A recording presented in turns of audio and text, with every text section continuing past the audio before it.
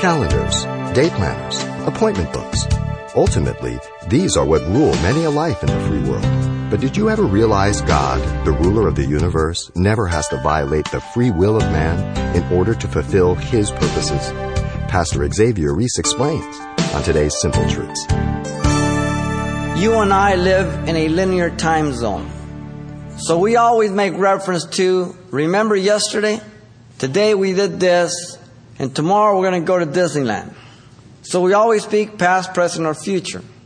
Though God makes reference to the past, and certainly speaks in the present, and declares things of the future, God's past, present, and future declarations and acknowledgments are in the present. He's outside of man's time domain. He sees it all. You're on the corner here watching the parade. We've given you that illustration before. It doesn't get here till about 45 minutes afterwards. But if you get up in the Goodyear blimp, you can see the beginning, the middle, the end, all at one time. It's all present to you. Now, you're going to plan a vacation. And so you plan, okay, we're going to go here. Well, they allow, okay, if I get a flat this and that, you allow this and that. But you don't know what's going to happen. So you allow all that you want, and you try to think through all this. But when you get done with your vacation, you find out that all that you planned didn't work out or wasn't necessary. God is not like that. When God decrees something, boom, boom, boom, boom, it happens. God doesn't sit up in heaven and go, ooh, I hope, I get it. Oh, good. No. Not at all. You see, God's foreknowledge allows God to know all things as present with Him from eternity, and therefore predicting future events includes also His knowledge of all incidental and accidental actions and events. How does that grab you?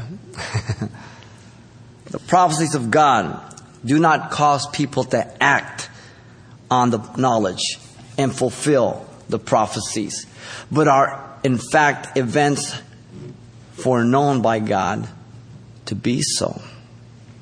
Otherwise, we would have to agree that God violates man's free will, and then God forces people to do evil things, and therefore unjustly He holds them responsible for them.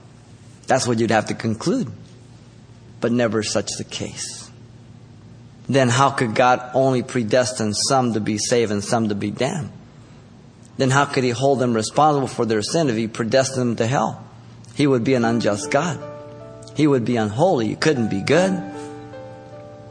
Here's the key. He gives us free will.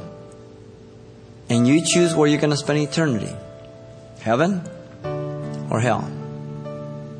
You just have to believe in the work of Jesus Christ.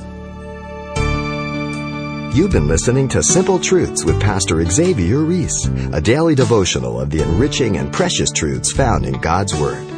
And you're invited to join us for our Thursday evening midweek Bible study. Calvary Chapel is located at 2200 East Colorado Boulevard. That's 2 blocks west of Sierra Madre Boulevard. Directions and a lot of other information about weekly events and a radio listings link to hear this program again are all on our website, CalvaryChapelPasadena.com. Our phone number is 800-651-8352. And thank you for listening.